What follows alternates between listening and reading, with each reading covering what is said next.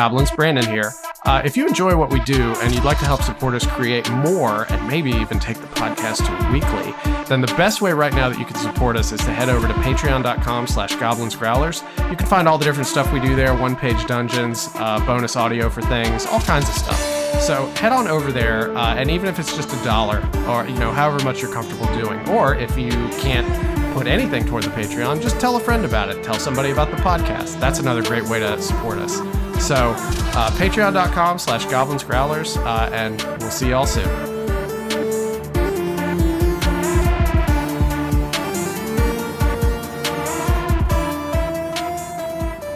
Hello, everyone, and welcome to another episode of the Goblins and Growlers podcast. I'm Josh Maltby at Black Cloak DM on mostly Discord. Mostly Discord's where I'm going to stick. Yeah. I'm Brandon at Way of Brandalore on X, I guess, now. Instagram and other places such as Discord. Yeah, that was surprising. I have not been paying a whole lot of attention to tech news or anything like that. And then all of a sudden the icon on my phone updated and I was like, what's happening? And I went and I looked online and I saw everything that was going on. I'm like, oh, this is ridiculous. Okay. Yeah. No, it's about what you'd expect. And in the span of a week too, they put up a new sign and then were forced to take it down. I think my favorite was when they started putting up the new sign, and then it turned out they didn't have permits for the heavy machinery they were trying to operate. Mm-hmm. And so the city came in and was like, hey, we need to shut this down because y'all are not like allowed to be doing the things you're doing right now. Meanwhile, he has a fleet of like boring vehicles underneath the building. Ready to bring the city to its knees at any point. Right. He's like, if you don't let me put my X up on top of this building, yeah, I'm going to bore a tunnel underneath City Hall. Well, I mean, that's part of the reason that in France, for example, they have height restrictions on buildings in Paris because of the network of catacombs underneath the city has made the ground unstable. So if they concentrate too much weight in any one spot, it'll everything will just fall. Apparently it's very precarious over there, even as it is. So if like somebody put a crisscross network of tunnels underneath San Francisco, that could be a problem. That kind of makes sense. Like I could see very much them being like, yeah, you know what?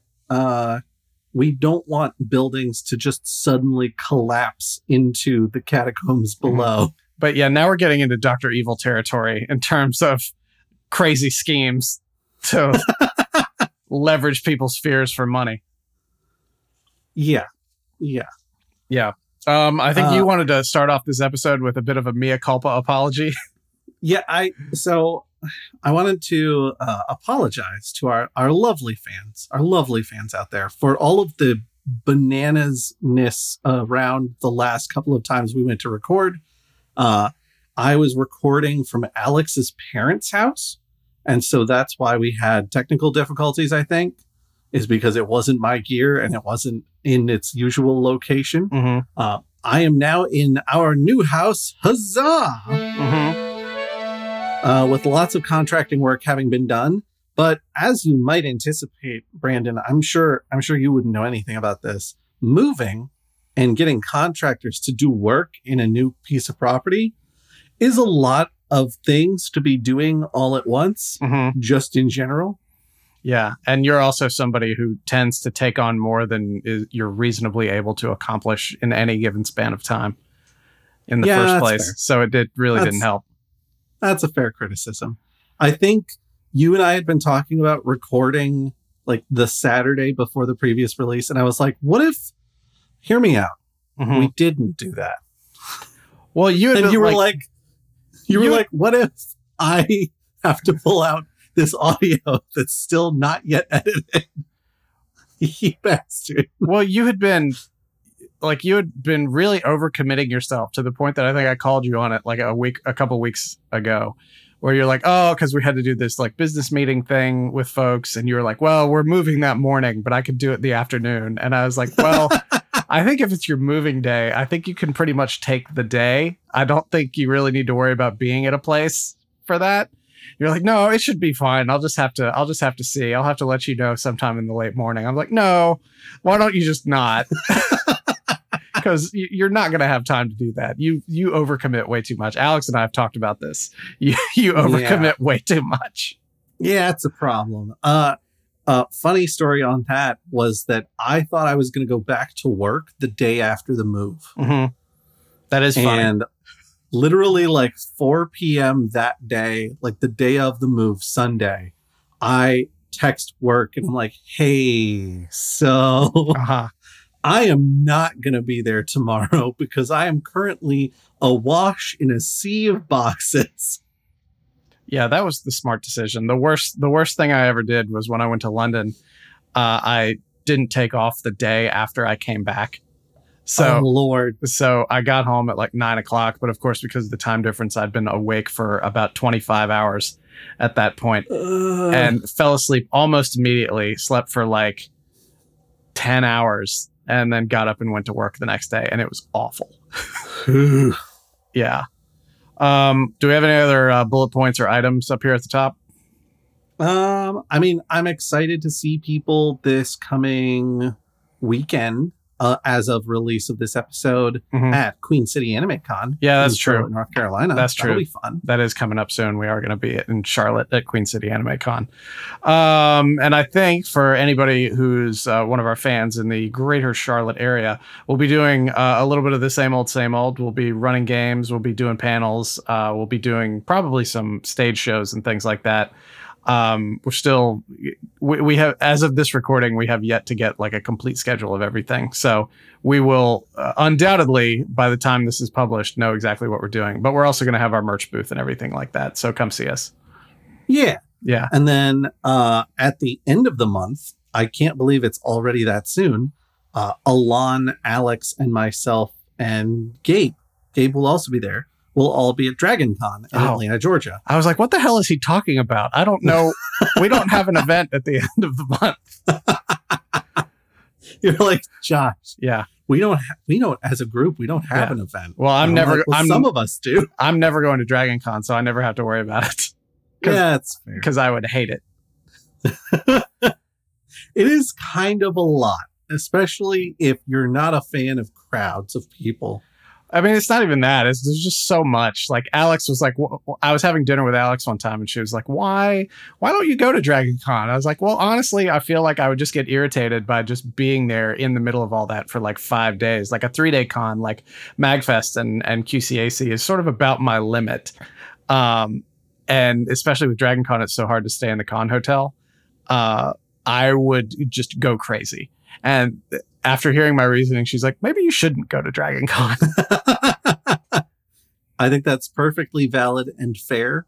I enjoy it a great deal, but we also know that I have a tendency to put too much on myself at once. The first year I went, I ended up like on the 3rd day of Dragon Con, I was like, I'm going to go find a quiet place to sit down. And I'm just going to be there with my noise canceling headphones for like 2.5 hours. The first MagFest I went to, when I stayed at an Airbnb that was like 20 minutes away from the Gaylord, I had to do that in one of those little like side hallways in the concourse and just go all the way down to the end of it and just sit.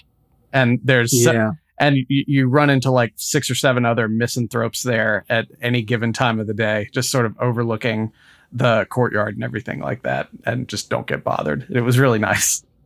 I will say, at the very least, I imagine Dragon Con has something like this, but I don't know it well enough to say for sure that it does. MagFest has a place called the Tea Room, which is basically, it's the equivalent of the no talking car on trains, where everyone who goes in there is expected to be quiet and a little bit withdrawn, so that people who get overstimulated at large events such as conventions can go and have a little quiet time without having to go back to their Airbnb 20 minutes away. Yeah, the MagFest Quiet Room is actually in that same hallway that I would go and relax in. But excellent. But I didn't want to go into that room that was smaller and full of people. If I could just sit out in the open and not be bothered generally. This is fair. Yeah. All right. Let's get to some actual content. now. Yeah. Over the last couple months, I've been picking up some interesting books here and there, whether they're setting books or system books or anything like that. And I found these two when I was just sort of poking around. They're both relatively new, but it's from Andrew Kolb, who's a Canadian writer and illustrator. And some of you may be familiar with this already, but he's released a couple of really cool setting books. One is for Neverland. So it's Peter Pan themed. And then the other one is Oz. Oz came out most recently. I believe it came out in September of 22. That is correct. Yeah, and I think Neverland came out in 20. I can't remember exactly, and I don't have it in front of me. But I just sort of got them on a whim because they were relatively inexpensive. And they were sitting on my desk for a while, and I had been telling Josh for weeks I was going to give him one of these so we could split the work of going through them and everything. So Josh has taken a peek at Oz, and I've taken a peek at Neverland. Yeah. So they're both 5e compatible books, which I appreciate given that I know 5e so well. But there's some stuff that's kind of specific to these books, which I was really appreciating a great deal. One of those things is that instead of doing like, here's your region, here's how long it takes to travel a mile, and here's how many rations you'll need over that period of time and stuff like that. Andrew's written it to be point crawl, which is what he calls it when you're going from like large region to smaller region. And then he said you could have any of a variety of these, but he calls it local crawl as the all-encompassing term. So you might have like a dungeon crawl or a street crawl, or even more broadly, a city crawl, as opposed to a point crawl, which is like a big sweeping, like, oh, we're going from the west end of the country to the east end of the country, like this sort of huge trip. You can have it be a little more granular as you need it to be for narrative reasons. And he explains very succinctly, and I think very well, that part of the reason to have these two differentiating pieces is that you may not need to get into the details of like what exact stores are on a street and what sorts of people are in the immediate vicinity, unless you've got something like, oh, you've just encountered someone who's burglarized someone else and is making a run for it. Like, now it might be important to know like what kinds of buildings are immediately around me, what kind of people are immediately around me, what is the atmosphere more than generally. Okay. Yeah, it's interesting. You can tell, and I guess we're going to ping pong a little bit here, but you can tell that Oz is the second game that he's done, the second setting, because Neverland, it's set up, it takes place on the island, in Neverland, and it's set up as like a hex crawl, like an OSR style hex crawl, where so each, the island is divided into hexes, and each hex has a number, and then each numbered hex has a corresponding page in the book. Like, I'm looking at this one right now, and it's Marooner's Rock. The swamp gradually turns rocky as the ground rises back up out of the water, revealing small isolated islands like a small archipelago. And on this page, it's got information it's got like a D20 table for encounters there. It's got D12 area effect table, a D12 creature table, a D12 NPC table, a D6 exploration table. And it's got a brief little explanation of the area. Like, there's an overwhelming sadness to the area. When a mermaid dies, her sisters mourn by first taking her body to the petrifying well, and on and on and on and on. And it shows you the adjacent hexes on here too, so you can see where you can go. And the interesting thing about this is, with it being a hex crawl, it's very player driven. It's very exploration oriented. Like, players are supposed to sort of define their own agendas as they go through it. It doesn't relieve the GM of all responsibility for putting together stories or adventures, but it's essentially designed to help facilitate procedural generation of what's going on. Okay. Yeah, it is a little different in Oz. It's sort of similar though, because you've got a D20 encounter table, Mm-hmm. Then you've got a D12 area effect, a D12 creature table, Mm-hmm. a D12 NPC table, a D10 mood table, Ooh. a D10 status table, a D10 guild table, and a D6 secret organization table. Does that all fit on one page? That is 2 pages of content. What is the mood table? Is that like, oh, this area of town feels seedy? So I think the idea is that this is how NPCs in the area are kind of what their vibe is right at the moment. Oh, okay. And so the mood, so like a 1 is polite / rude. Mm-hmm. So it's up to the DM to decide like what side of the scale are we weighing on right now. A 2 is energetic or lethargic. A 3 is confused or certain. A 4 is helpful or incompetent. Just as some examples. Okay. And this is the set of tables for somewhere that's inside the city, Mm-hmm. as opposed to being out kind of in the more wild areas. Each district of the city has its own set of tables like this. And then each massive wild area also has its own set of tables. Okay. Hey, does Oz have like a day-night cycle? Huh. You know, I didn't see anything like that while I was kind of flipping through, but I also didn't go super deep because I didn't want to like try to read the book cover to cover. Mm-hmm. No, I understand. The only reason I was asking is because there's a defined day-night cycle in Neverland, and like each location page sort of gives you an idea of the timing for it. Like, for example, one of the quote-unquote dungeons you can go into is the crocodile, like the one that like ate Hook's hand. The ticking crocodile. Yeah. So you can like go into the crocodile, and there's an actual dungeon map for it, like inside the crocodile. But one of the things that on the page, it's like, hey, the crocodile at a certain point in the day, like stops hanging out on the rock, sunning itself. So, so if you are inside the crocodile and you hit that time, he's going to go underwater, and then you're not going to be able to escape through the normal areas. I'm not seeing anything like that for Oz. Mm-hmm. I think the idea is that a lot of these locations are either 24-hour or DM's discretion could be like, well, you can't go there right now because they're closed. Right. But they'll be open at this time. Like, come on back. Right. And maybe that's something that was just sort of uniquely suited to Neverland, just because, you know, especially with like the ticking crocodile, for example, like time, youth, aging, like time is a very real character in the J.M. Barrie stories. So it maybe makes sense to do that. Go ahead. What I was going to say is one of the fun things about the Oz world is that since it's a world of very common magic, mm-hmm. like you see a lot of animate objects and all of the animals talk, and some of the animals walk on 2 feet instead of 4. Mm-hmm. Except there's only one duck. Mm-hmm. That's very explicitly outlined. I don't know which of the books says that there's only one duck in Oz, but apparently that's a thing. Yeah, there's like 6 Oz books, and I've only ever read the first one. I've also only ever read the first one.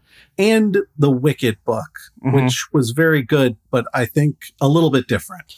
Did you ever see, this is very related but orthogonal to what we're talking about, did you ever see like the 1925, I think it was 1925, it might have been earlier than that, Wizard of Oz film? I don't know that I did. I think I've only seen the really famous one. Right. This one is creepy. It's in black and white. I can't remember if it's because it's been a long time since I've seen a lot of it. I've never watched the whole thing, but it's in black and white. It feels sort of kind of like Metropolis in a way, like a silent film. The primitiveness of the camera and the weirdness of the frame rate adds this really otherworldly sort of feeling to it, which hits one way in a film like Metropolis, but hits in an entirely different way in The Wizard of Oz, it makes it so much creepier.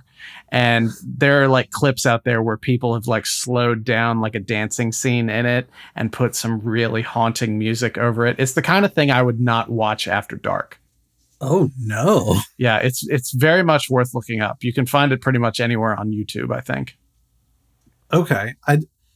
That sounds fascinating and terrifying all in one, which I'm about. I'm about both of these things. Yeah. Now, these books, I don't know if I made it like super clear when we started talking about it, but these are sort of all in ones. It's the lore, it's got all the fluff and everything like that. And then they each have a bestiary, and then they've got all these location guides and everything like that, and the maps. And I presume yours also has some unique character sheets as well. Mine has it's got unique character sheets, and then it's also got a lot of creature blocks. Like oodles of creature blocks, as well as the region stuff that we were talking about, like tables and tables of stuff. There's a D100 rumors table near the back of the book. Yeah, and mine has that as well, along with like a D100 objects table. Yep. This book is not hurting for tables. If you are one of those people who always just likes to have a really solid table in front of you to roll on in a game, it's worth getting these books just for the abundance of those. Because you could because you could just compile them and use them however you like. But oh gosh, what was I going to say? Oh, the fun thing about mine is my sort of general ignorance on the depth of the lore of Neverland, because everybody knows the Disney Peter Pan story. I grew up in the 90s, so I remember the Fox Kids, Captain Hook and the Pirates animated series. Or no, it was Peter Pan and the Pirates. And like Pan and Hook were essentially like deuteragonists in it. And it was great. It was different than the Disney one, but it was great. But I remember when I was 14, I think the second time I went to Disney World, it was with my aunt and uncle and my cousin. And we were going through one of the rides. I guess it was in Magic Kingdom. I can't really remember, but it had like a vignette of stuff going on in Neverland. And there were characters that I did not recognize. And I'm like, who is that? My aunt's like, well, what? You don't know Tiger Lily? You don't know like the Native Americans who lived on Neverland? I was like, no. And that's always stuck with me, that there was just a much deeper lore to the setting.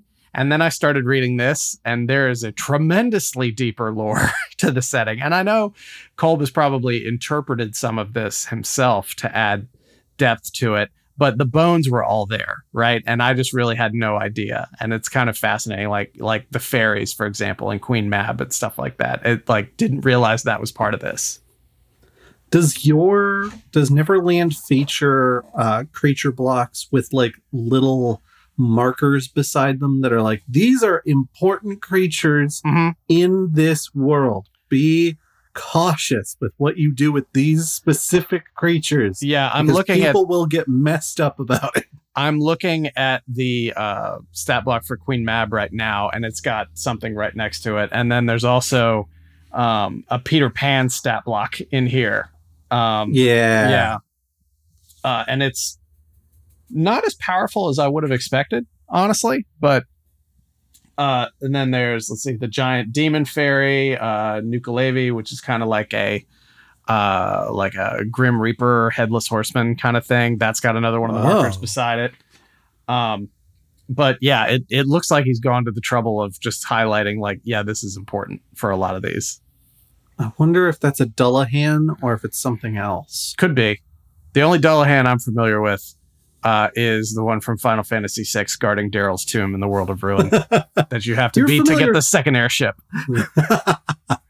You're familiar with at least one other Dullahan, which is the rider of Sleepy Hollow. That's his name?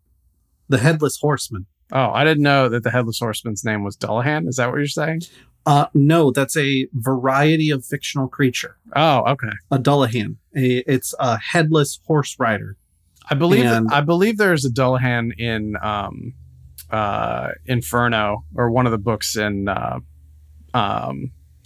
Divine Comedy, but I can't remember that. I can't remember, one, if that's accurate, and two, the details if it is accurate. Gotcha. The mythology varies a little bit, but there's the thing that's agreed upon is that they're always headless, and they're always a rider of some kind. But like sometimes it's like it's part of the horse that it rides. A centaurlahan? Kind of, yeah. Except like the torso is positioned in the middle of the horse's body as opposed to like right at the front. Would you count Ghost Rider as a Dullahan? Yes, Ghost Rider is a Dullahan. Okay. Okay, that makes sense. Yeah, you learn something new every day. It's a little zany, but yeah, Ghost Rider, I think technically is a Dullahan. Hey, I'm sure. I can almost guarantee, right as those words escape my mouth, I'm like, somebody's going to get on Discord and be like, no, sir, you are incorrect. Well, actually, Conan, if, lots of stuff can happen in the Marvel Universe. If there were a centaur and there's just because I can't pull an example out of my head of a centaur that exists in the Marvel Universe, there's Pip the Troll. So there probably are centaurs somewhere. I feel like that's high likelihood. If a centaur in the Marvel Universe became the spirit of vengeance, would it be a situation where they don't ride anything? Because like the Ghost Rider, like 1 million BC or whatever, rode that mammoth and it caught on fire. Would the centaur Ghost Rider have its own hooves catch on fire? Like the Sam Elliott Ghost Rider from the Nicolas Cage movie, like his horse's hooves caught on fire, and like would the centaur's head catch on fire, its tail catch on fire, and the hooves catch on fire? Maybe. This is one of those how do centaurs wear pants arguments, I think. Alternate theory: the centaur climbs onto a motorcycle. That would be pretty cool. There's this great mod for Grand Theft Auto 5. It's a Ghost Rider mod, and it turns the player to Ghost Rider, and any vehicle you get in, if it has wheels, they catch on fire. So you can actually steal the blimp, and the little wheels on the blimp that are never actually used in the game, I don't think, end up catching fire. That's so good. I love that so much. Yeah. All right. Well, that's our tangent.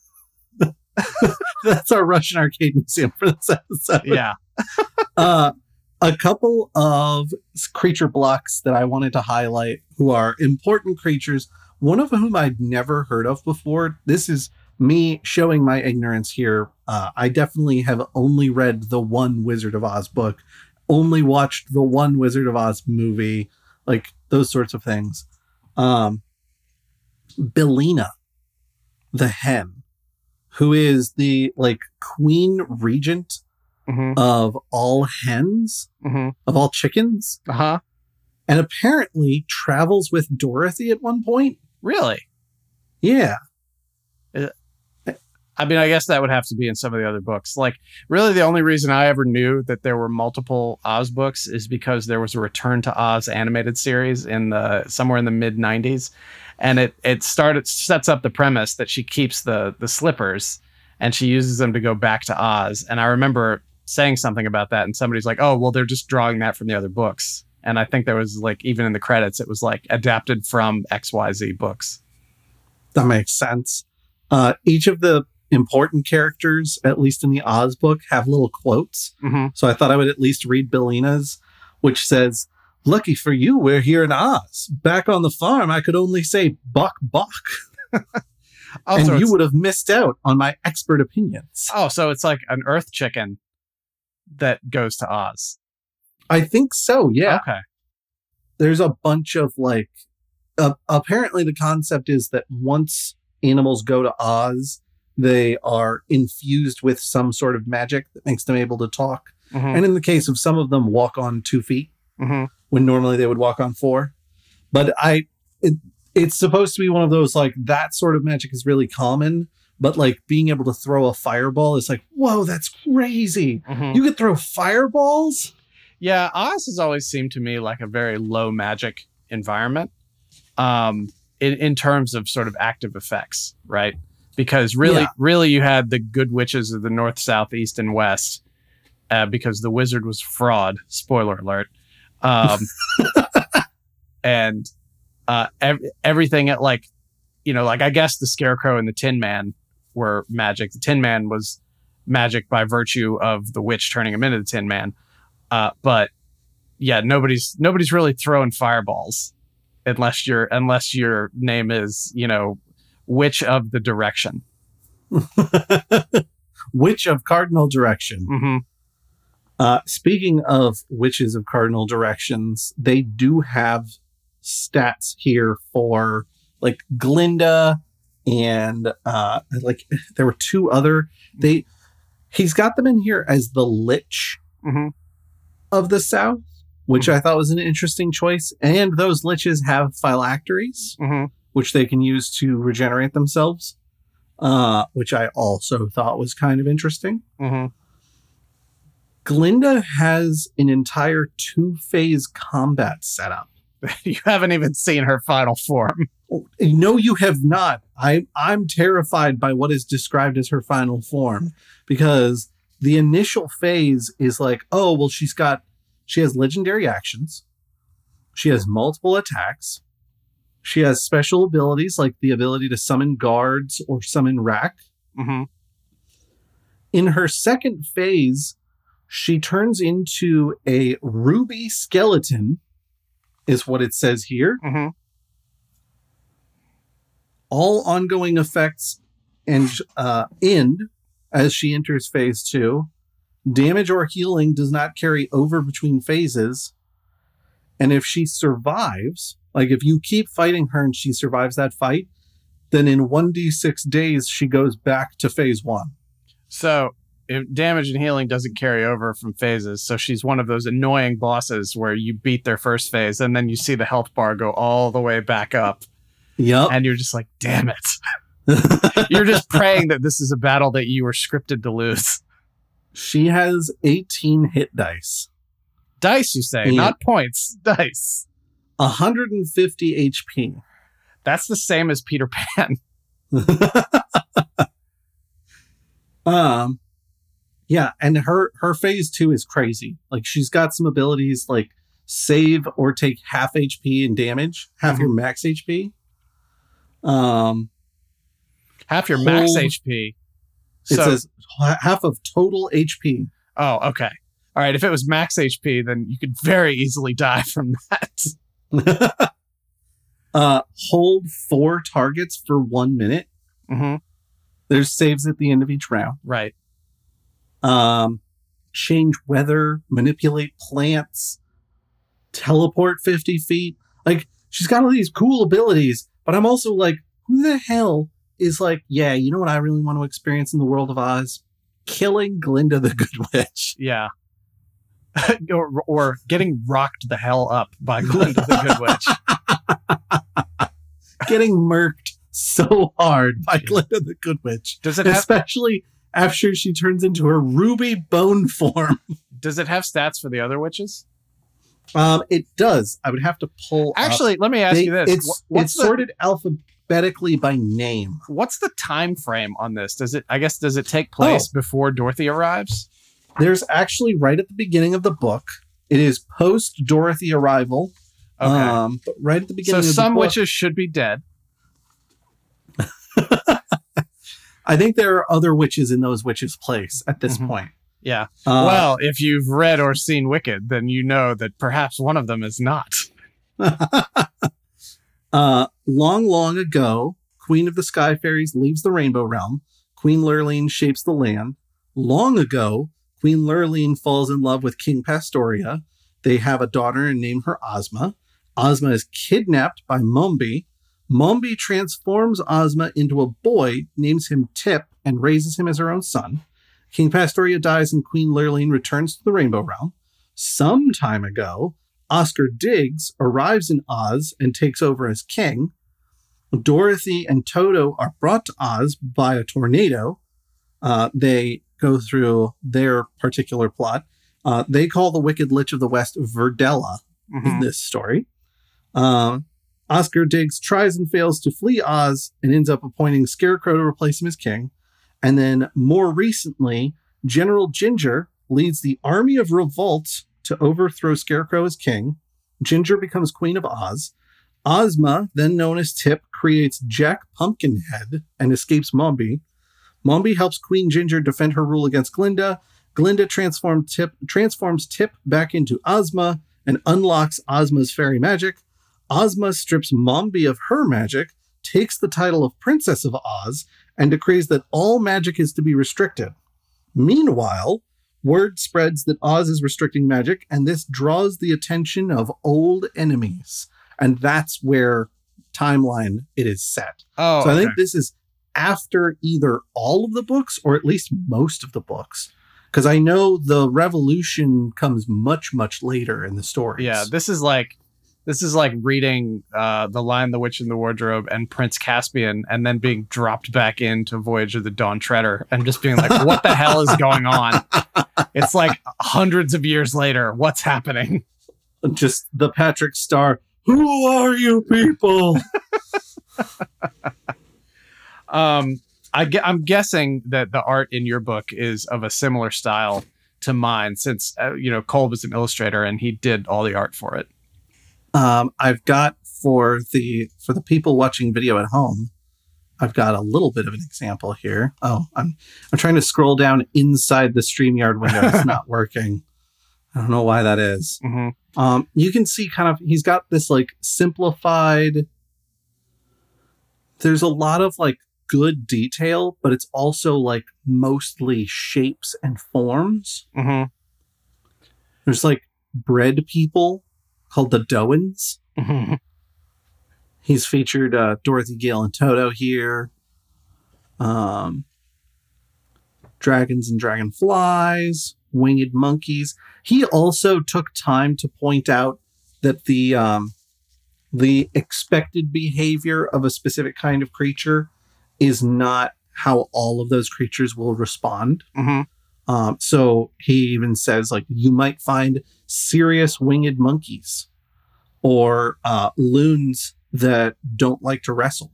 Yeah, that's good, because I think when you start designing different species, and it's very easy to fall into the trap of homogeneity, which is something that I and probably most other people criticize a lot about Star Trek, because you go to a planet and there's not a whole lot of time to illustrate the nuance of that planet. So it's like, oh, well, this race is very scientifically inclined, or all Klingons are violent. And it's only later until you get to like one-off episodes of like Deep Space Nine and stuff where you start to see like Klingons who are lawyers and things like that. Yeah. Well, there's a little bit of like trying to get away from the fact that Roald Dahl is a renowned anti-Semite, mm-hmm. which is, not a legacy that anyone wants to be holding on to. Mm-hmm. As I'm flipping through trying to find one of the other witches, I did see the stat block for the gargoyles, which reminds me mm-hmm. that the gargoyles don't speak. Mm-hmm. And so if you want to communicate with gargoyles and get answers out of them, you have to learn gargoyle sign language. Yeah, you showed me the page for that, and it was really interesting. It's fascinating. Mm-hmm.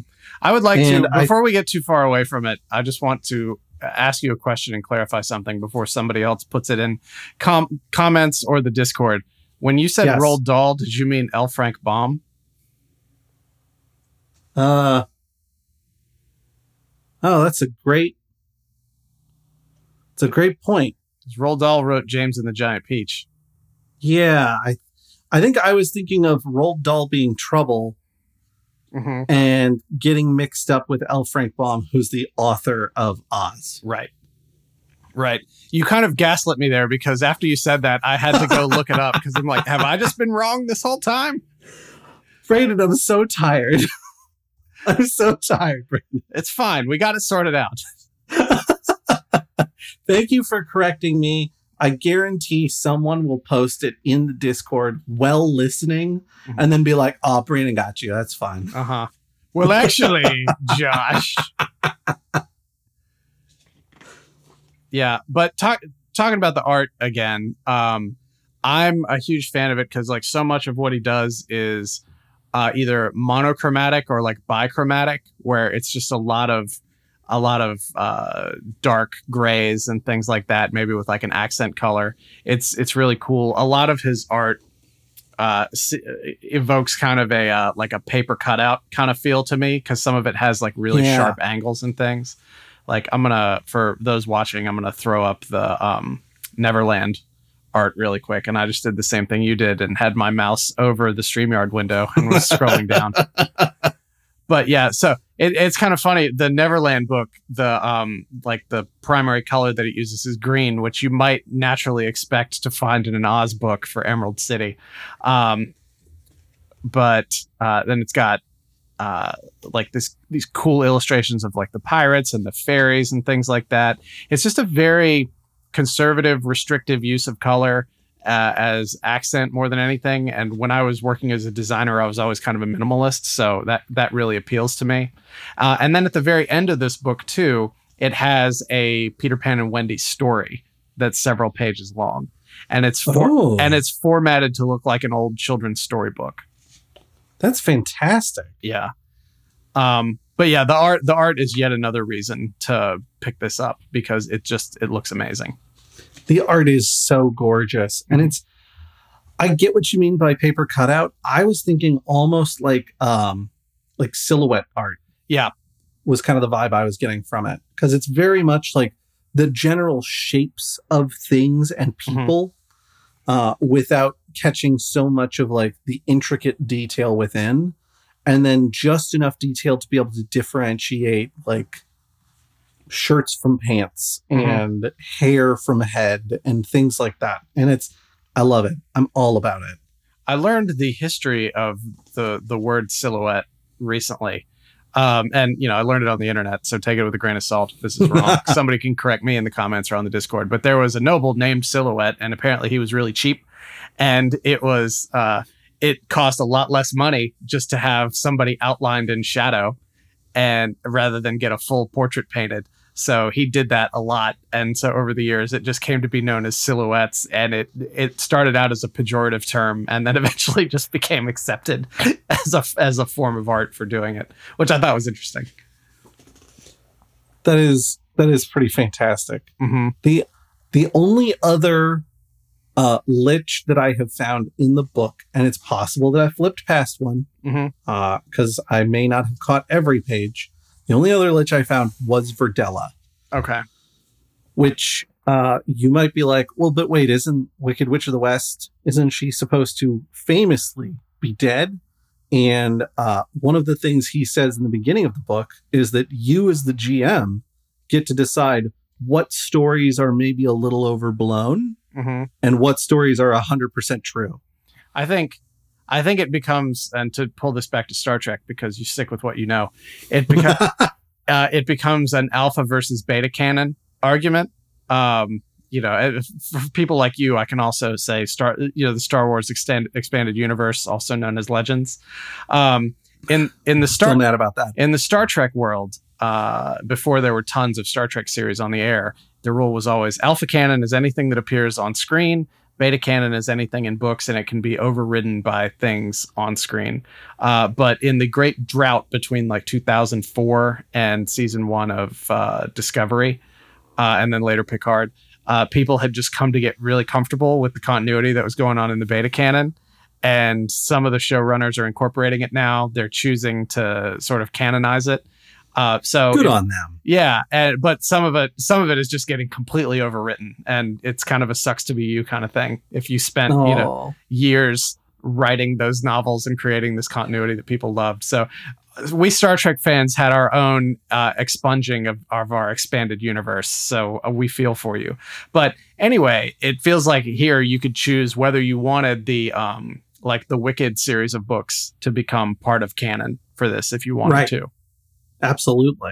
And there's a lot of flexibility here. He's set sort of the timeline of the in-universe setting, but most of that is because there's going to be locations, there's going to be like, these are the specific character sheets that are in the book, like those sorts of things.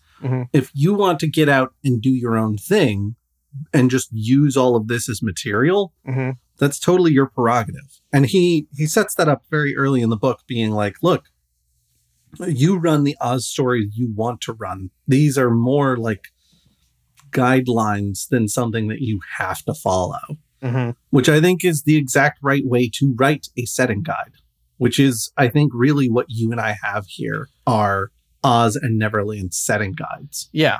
Yeah, there's some story through line that you can play with, but it really just functions for you to do whatever you want with it. Like when like long after Dark Sun had stopped being a thing, Timothy, what's his name, who's we've talked about him before on here, but he released that setting guide for what is essentially quote unquote not Dark Sun, which it was the same setting, but it was just a complete fluff setting lore book. So you could be like, well, here's an unofficial Dark Sun guide from the guy who wrote Dark Sun, and you can use it to make more Dark Sun. Umbral Star. A quad creen. Oh my word. Yeah. But these are relatively inexpensive for a setting book. They're very much worth picking up. They're available wherever books are sold. And we will throw Andrew Kolb's website and Twitter into the show notes on this. But I very much encourage people to go check them out. Oh, absolutely. And then kind of the final thing I wanted to throw in was right at the back. And I don't know if Neverland has this. I suspect it does. There's a about the author section, a thanks section, but also a external and complementary resources section. A cheat sheet section. And I think this is so that you can kind of see some of the things that he was looking at when he was creating all of this that helped inspire him to create all of this in the ways that he did. He, of course, references both Wizard of Oz and Return to Oz. For movies, or I guess film in general, he references Attack the Block. Okay. Avatar, The Legend of Korra. Okay. Which makes sense with all the steampunk. Howl's Moving Castle. Interesting. This is the one that took me a little bit off guard. Who Framed Roger Rabbit? I can see that. I can see it, but I was a little bit like, all of these are fairly in line. Okay, Attack the Block isn't quite in line. Right. Attack the Block is about like aliens on a small scale. but it's like Attack the Block and Who Framed Roger Rabbit, both of those, I'm like, now that you say it, I see it, but I would not have seen it without you saying it. For reading material, he suggests Guards, or Men at Arms by Terry Pratchett. Parker, The Outfit by Darwin Cook. And, of course, The Wonderful Wizard of Oz. But, twist, he recommends that folks read the Eric Shanower and Scotty Young graphic novel series. Oh, yeah, that's good. That's really accessible. Yeah, it makes it very easy to pick up all of this extra stuff without having to do a ton of reading. For the Gargoyles doing ASL, part of his inspiration was Inspiriles from Hatchling Games, which I had not realized this, but that is a full TTRPG that teaches ASL and BSL. Oh, that's cool. So you and I might have to look into that because that sounds fascinating. Yeah. And then I'm just going to run through names and publishers. Kingdoms and Warfare from MCDM Productions. Magical Industrial Revolution from Skirples. On Downtime and... Oh, I don't know how to pronounce this. Demens? On Downtime and Demens from Hack and Slash Publishing. The Stygian Library from Dying Stylishly Games. And Undying Scenes from Games Omnivorous. Okay, and that's all just sort of the resources list? Yeah, these are all things that he either used as inspiration or that he thought would be influential towards him building this in the first place. Got it. And right before we started, you told me that he was working on a third one? I joined his Discord at your recommendation, and he said that late 2024, he's planning on releasing an Alice in Wonderland book. That fits pretty perfectly with all the rest of this stuff. Yeah, it really does. And he's already like workshopping ideas with fans and things like that. So you should definitely go to his website, kolbisneat.com. Mm-hmm.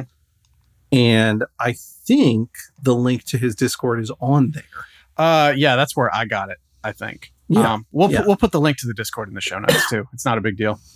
Perfect. I know, like, this got me thinking of like, what are some other sort of like classic literature type settings that you could do a full setting book in? The first one I came up with was the Iliad and the Odyssey. I think that one could be really good, especially the Iliad. That'd be fascinating. Yeah.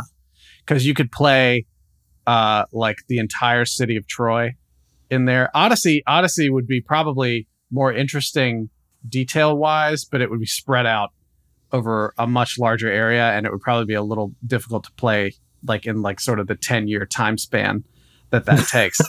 And another one that I thought of was actually like Great Gatsby. I would love sort of a jazz Gilded Age TTRPG, because if you think about it, with sort of the unbridled decadence of the era, it might as well be a fantasy setting. Yeah, I could see that. Mm-hmm. I was kind of thinking there's a lot of, I'd have to look at what the books themselves are called, but there's a lot of old lore about foxes and like talking animals, kind of in like the Peter Rabbit sort of tradition. Mm-hmm. I'd love to get something like that as a setting guide. I don't know what you'd call it, but that would be fantastic. Another thing, I looked into it, and in 2033, The Lion, the Witch, and the Wardrobe goes into public domain in the UK. It's protected in the US until 2045, but all the subsequent books would follow, like, you know, accordingly after. It would be like I'm sure there's a Narnia RPG out there, and I've just never seen it or played it. I doubt it's a really high quality treatment of it, if I had to guess. There are some solo play Narnia, essentially like sort of choose your own adventure type things, but they come with character sheets, and you have to track your hit points and do battles and stuff like that. I've got one. I think I actually sent you one like 2 years ago. I sent it to you? I don't recall this. You thanked me for it. I'll find it in our Discord history. But if it's like a physical copy of something, then it's definitely in with my TTRPG stuff. And I don't always like, just because I have the shelf full of stuff immediately beside my couch for many years doesn't mean I look at it. It was a small physical paperback book. But anyway, I would love to see a really comprehensive Narnia setting. If anybody knows of one, please let us know. I think that would be pretty fantastic. Yeah, that would be very cool to see. Honestly, if you know of any other classic literature that's been turned into cool RPG settings, send us that as well, because we love checking out stuff like this. Yeah. Like, I geeked pretty hard to see Oz reimagined as like an entire RPG world. Mm-hmm. I did find a Gatsby solo RPG. I should try playing that. No. You spend the entire session instead of like one of those sessions where you do nothing but go shop and your DM is frustrated. You would spend an entire session as like Nick Carraway standing on the dock looking across at the green light on the other side of the water. Did you ever play the Gatsby NES game ROM Hack? No, what? It's called it's called Doki Doki Toshokan something Gatsby, which essentially Doki Doki, like most people are familiar with Doki Doki, that phrase from Super Mario Brothers 2, which in Japan was called Doki Doki Panic. And that's essentially like an onomatopoeia for the sound of your heart beating really fast and sort of like a nervous, anxious kind of thing. So I think most people today are familiar with it because of Doki Doki Literature Club. I'm not. I say most. Yeah. You are not most people, Brandon. True. But you're exceptional. But so it was a I can't remember if it was a ROM hack or something that was just originally programmed, but it was essentially the Great Gatsby in the style of a Nintendo side scroller. It was like the boss at the end of the first level is the giant glasses that were on the billboard, and they fly around and shoot lasers at you. I'll send you a link to it later. It's really good. If I find it, I'll put a link to it in the show notes. But I remember playing it years ago, and it was hilarious. Oh my god, this is amazing. Yeah, and on that note, I think we could probably call it a night. Please remember to always telephone, telegraph, tell a friend about the Goblins and Growlers podcast. Word of mouth is the best way to make the podcast grow, and encourage folks to leave 5-star reviews on their podcast listening platform of choice. If it's not a 5-star review, tell them to contact us so we can correct the error in their thinking before they leave a review. Did you just suggest we're going to brainwash people until they give us 5-star reviews? No, we're just going to be very persuasive. Okay. Yeah. Let's see what else. Join the conversation at our Discord, bit.ly/Goblin Discord, so you can tell Josh preemptively that Roald Dahl did not write the Oz books. Yes. Please. Yeah. Check us out, goblinsandgrowlers.bigcartel.com. We got a bunch of stuff on there. The character sheets are back up. People love the character sheets. That's what people are saying. Everybody's talking about it. People love the character sheets. And we'll also have those, and half of them have been completely reimagined. So we have brand new art for some of them, and we'll have those down in Charlotte for Queen City Anime Con, which again is where we're going to be August 11th through 13th. So come say hello. It's always funny when we run into these people who we see once a year down in Charlotte, and they come up to us and they're like, "Hey, Brandon," or "Hey, Josh," or "Hey, whoever." And we're like, "Huh?" They're like, "No, we talked last year and we listen to the podcast all the time." One woman, I cannot remember her name, so if she listens to this, I apologize, but she came up to me. It was the year before last, and I was just like, "Hey, Brandon," and I was like, "Hello?" She's like, "Oh, we talked last year. You got me to listen to Quid Pro Roll, our sister podcast, which you should also listen to, and it turned me on to playing tabletop. So we got her into D&D." Because we got her to listen to Quid Pro Roll. And at the time, I happened to be wearing a Gravy Boat cowboy hat. So it was very appropriate that she came over to talk to me at that point. I think the hardest I've ever seen someone geek from me doing the Solinar voice has always been at QCAC. Mm-hmm. Because I'll just be like, somebody will be talking about the podcast and they'll be like, "Oh, you guys like the podcast?" And they'll be like, "Oh my God." Yeah. I'm tempted to text the folks from Sellout to see if they're going to be there. For anybody listening, like, we keep running into these guys who have this business oriented card game, sort of like a Cards Against Humanity-esque thing, but for business pitches.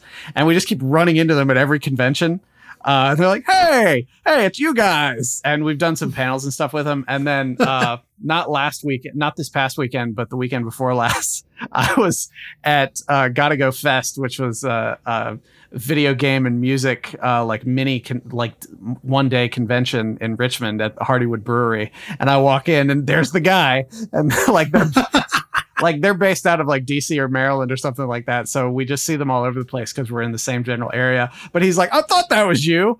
And that was when we actually were like, well, we run into each other enough. We should probably exchange contact information. So that's when I got his phone number. Yeah, that's fair. Fair. But yeah, we should see if they're going to be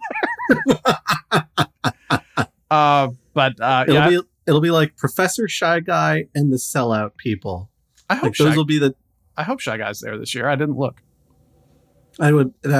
I feel like those are the two people, though, that we frequently end up at the same cons as. Yeah. And I think it's just because we all live in the same general region. I told you about Triad Anime Con this year. I just went up to him and I explained to him why he's an in-joke for us. Because in 2019, we were booth next to him at Queen City, and we had no idea what we were doing because it was our first on-the-road con, and we were trying to put our banner up and we didn't know what to do. So Josh just went and borrowed some gaffer tape from him, and we used it to tape our banner to the wall like a bunch of hillbillies. And I saw him at MagFest. I want to say that was 20. Yeah. Like MagFest, which would have been right, like 5 or 6 months later. Yeah, that would have been like 5 months after that Queen City. And I saw him in the hall between performances, and I was like, "Hey, can I borrow some tape?" He gave me this initially, like, this looked like, what the hell? And then he recognized me. He's like, hey, you're the guy who brought the tank. It was great. I love it. I'm all about it. Yeah, he was so good. Yeah, he's pretty cool. I like him. His music's very good. I like it a lot. Mm-hmm. If you haven't listened to it, you, the audience, you should go check that out. It's good stuff. Yeah, and he also has a new gimmick. At Triad AnimeCon is when he was debuting his new gimmick where he actually leans hard on Professor. So he has like a whiteboard up there. He wears a cardigan and a tie, and he gives out gold stars to audience members and things like that. Hell yeah. It's very nice. He played 2 double shows with Cybertronic Spree, and it was amazing. Oh. Cybertronic Spree actually stayed on our floor because we were on the guest floor for Triad. It was amazing, and I was terrified I was going to see them out of makeup. But then I remembered they're actually robots, and it's not makeup, so I don't need to worry about it because I like my immersion. You're only ever going to see them as robots because that's what they are. Yeah, like that's unless they were robots in disguise. Oh no! Yeah. All right, I think we're done. We'll catch you all in a couple weeks. We'll have something new to talk about. And Josh is living in his new house now, so we should be able to get that recorded on time. Yeah. All right. Everybody have a good one. We'll catch you next time. Bye, y'all.